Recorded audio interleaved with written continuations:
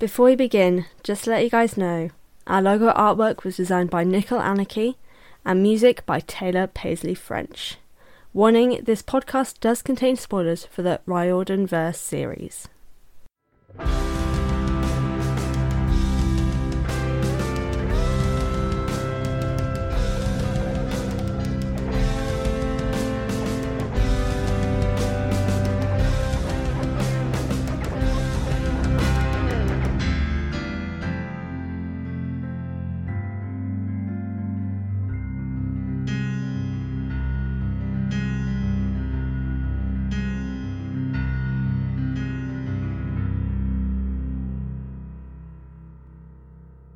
Hello everyone and welcome to the Best Damn Camp, a Riordan Verse read-along and analysis podcast that sets out to read all the books by Rick Riordan in timeline order.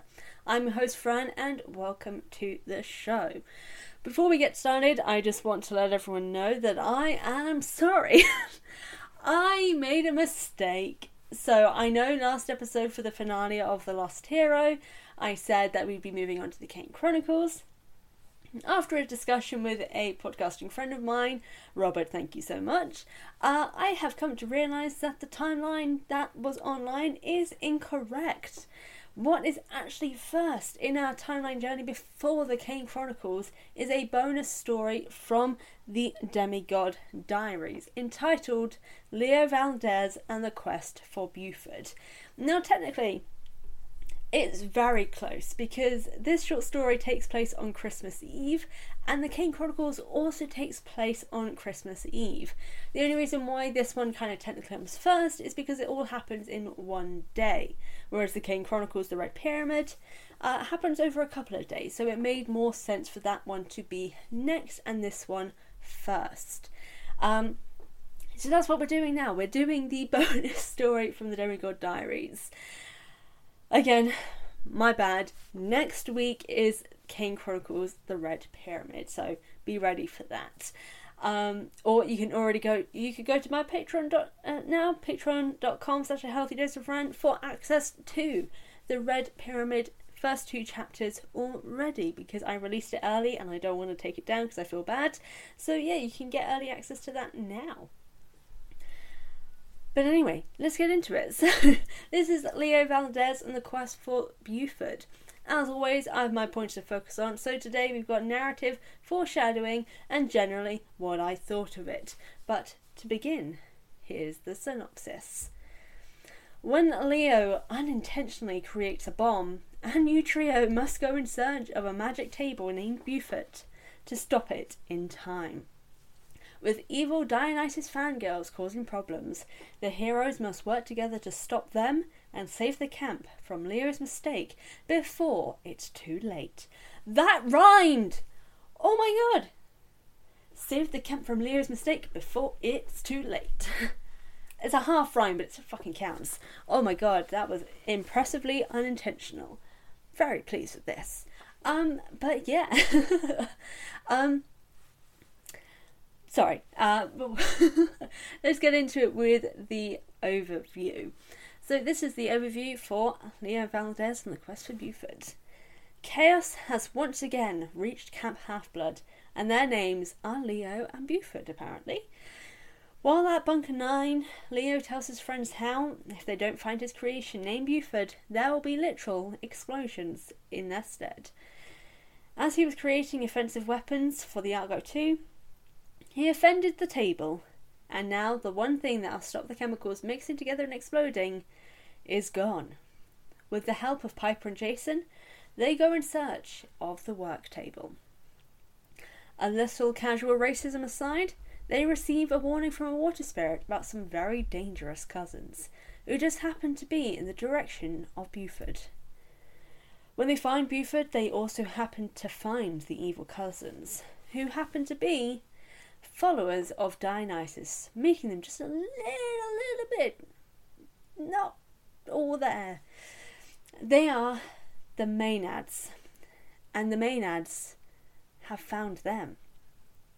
Thinking on his feet, Leo pretends to be Dionysus, but he's not exactly skilled at acting godly. Found out too soon, it's time to run for their lives. Getting back to Bunker 9, Leo enacts a trap and plan worthy of Hephaestus with the help of Piper. The two work together and trap their enemy. With the Maenads in custody and Buford returned, the camp is finally at peace, and work on Argo 2 can resume.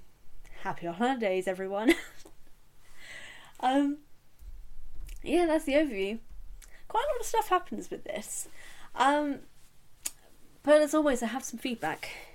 Not always the most positive, because again, it's relating to the Lost Hero, but you know. I just want to say, when did Piper and Jason get together? I literally just finished reading The Lost Hero. And, yeah, they were not together as a couple at the end of The Lost Hero. It ends with them, you know, at the war table. But now, I know it's been like a couple of months, but, you know, develop the relationship, Rick. Don't just put them together off screen and have everything be bygones. No, but what's the phrase? Oh yeah, let bygones... I don't think that works in this context, actually. But, like, don't develop a relationship off screen for us to then be involved with it and be invested in it. Because, like, when it gets to Mark of Athena, when we see them again, already an established relationship. We've seen none of the development of this relationship. They shouldn't have been together at this point, and they should have been together in Mark of Athena.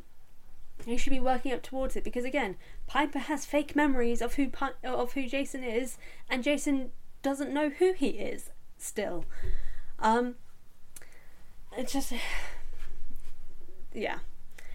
I'd rather he hadn't put them together.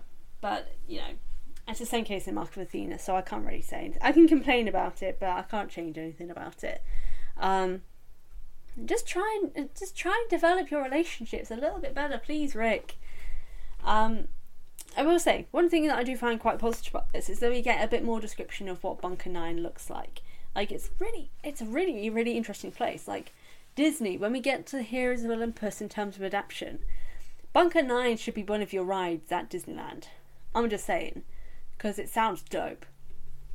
One thing that I'm confused about, though, is so Leo says that Piper and Jason aren't comfortable in Bunker 9. I thought it was going to be something interesting that is like the reason why they're not comfortable is because, you know, it was created for war. And, you know, not everyone is comfortable with the idea of war. But literally, their reason for not being comfortable is because it's a workshop. Who's not comfortable in a workshop? That makes no sense whatsoever. I don't like doing handiwork, and, you know, I don't mind being in like it'd be like going to a hardware shop. Or like here they'd be going to home base here in the UK. I don't think it's boring, but like I don't feel uncomfortable or like being there or out of place. Maybe that's because I'm a lesbian, I don't know. It just makes sense for a lesbian to be in somewhere with like tools and stuff. But I don't know, it just felt like a really, really weird inclusion to be like, yeah, they're uncomfortable because it's a workshop. It's just a really weird choice of words. Speaking of Leo, though, kind of forgot about the casual racism that Leo has towards Piper in this short story. It took me by surprise, so much so. He assumed, so they're trying to track Buford, and Jason makes a mention of like, oh, I think this is like a table track, and then Leo says, oh, maybe a raccoon, and Jason goes with no legs or no feet or whatever it is. To which Leo tells, let me see if I can get the quote, because it took me by surprise, because it's dude, what's with the racism here, mate? Okay. With no toes, Piper, what do you think? She sighed. Just because I'm Native American doesn't mean I can track furniture through the wilderness. She deepened her voice. Yes, I don't know what that word is. Chemosabe. A three-legged table passed this way an hour ago. Heck, I don't know. Okay, geez, Leo said. And this is where it gets worse. Piper was half Cherokee, half Greek goddess. Someday it was hard to tell which side of the family she was more sensitive about. Sensitive about? Mate, you've just been fucking racist. Like, you've just been racist to her. Of course she's going to be upset about that. You've just been racist to your friend. Like, what the actual fuck? Rick, sort yourself out. Sort yourself out.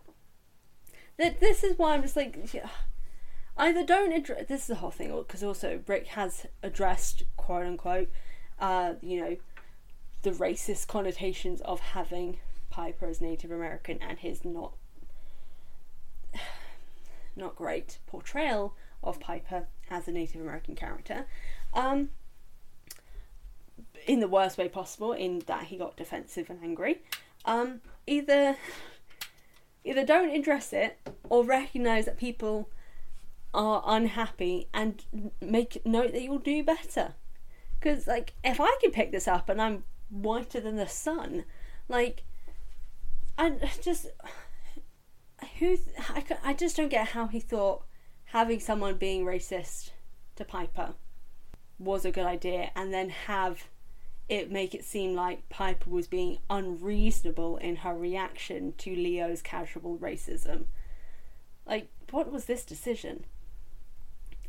I'm also getting, this may just also be like a further reaction from me to Leo, because I'm getting so tired of just how hyper-focused Leo continues to be on the idea of romantic relationships and his objectification of women. Like, he talks about how he'd normally be so happy about being surrounded by hot girls when the Maenads are, about to attack them. And how he's sad that, he hasn't had time to use his connection with Piper to get close to the Aphrodite daughters. I'm sorry. Leo is the sort of person who would catcall women in the street and would 100% be the sort of man I would want to punch in the face anytime he was near me.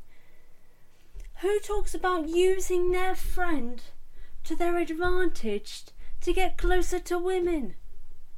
What the fuck? Rick! Stop it, please. We need more women and people of colour on the Disney writing team. I swear to God, because there are so many issues with this series. I swear. Love the books, love the series, love the concept. Don't love a lot of the decisions. Well, let's get on to the main points for this section. Oh God. Now, let's start with narrative. Now, I'll be honest. When I heard the title, Leo and the Quest for Buford, I thought this story would actually be more about Buford. This story is nothing about Buford. It's all about finding him. Or even, like, the main thing I thought this book was actually, short story was going to be, was actually how Buford came to be. Because Buford is kind of, it's not like important, but he's useful and an interesting character to include on the Argo too when it gets to Mark of Athena. But we have no idea fully how he came to be, we don't understand his connection to Leo, all these sort of things. Like, seeing as his relevance and introduction in Mark of Athena is important, just as a whole, it would have been good to have more of an idea about, like, how Buford was made, what he could do, his connection to Leo, and then just have some more chaos after that. Like, something goes wrong with Buford, like when Leo is... it's sort of like what happens with Festus. Like, Leo is tweaking something and Buford goes, like, chaotic. Like, this was a different route than I expected completely, because it ended up not being about Buford at all, and was more about Leo messing up with the Argo too, initially, and then going to find Buford to stop it from blowing up. Like, it's not really about Buford and Leo at all. It's about them separately, and then not really much about Buford. It just would have been a really great story to show more of Leo's expertise in manufacturing and creating by having him create. Because the whole thing is also, he didn't create Buford, he just found him. It would have been really cool to have it that Leo actually created Buford. And, like, have a connection to him sort of like the same way that he does have about Festus. I don't know, the story was kind of a little bit disappointing in that regards. And admittedly, that's my own fault, because I went in with my own expectations based on the title. But the fact that the title just doesn't make sense for what happens in the story is just, it just kind of shows. But to go into foreshadowing now. Now, I'll admit, there isn't really much here, because I put foreshadowing because I thought there would be more things foreshadowed, because this has a connective thread, because it mentions Buford. Because I remember reading Mark of Athena being like, who the hell is Buford? I don't remember a Buford. And this is the thing, so it's the same as like Ippotus. There's like a short story where it's Talia, Nico and Percy meeting Ippitus.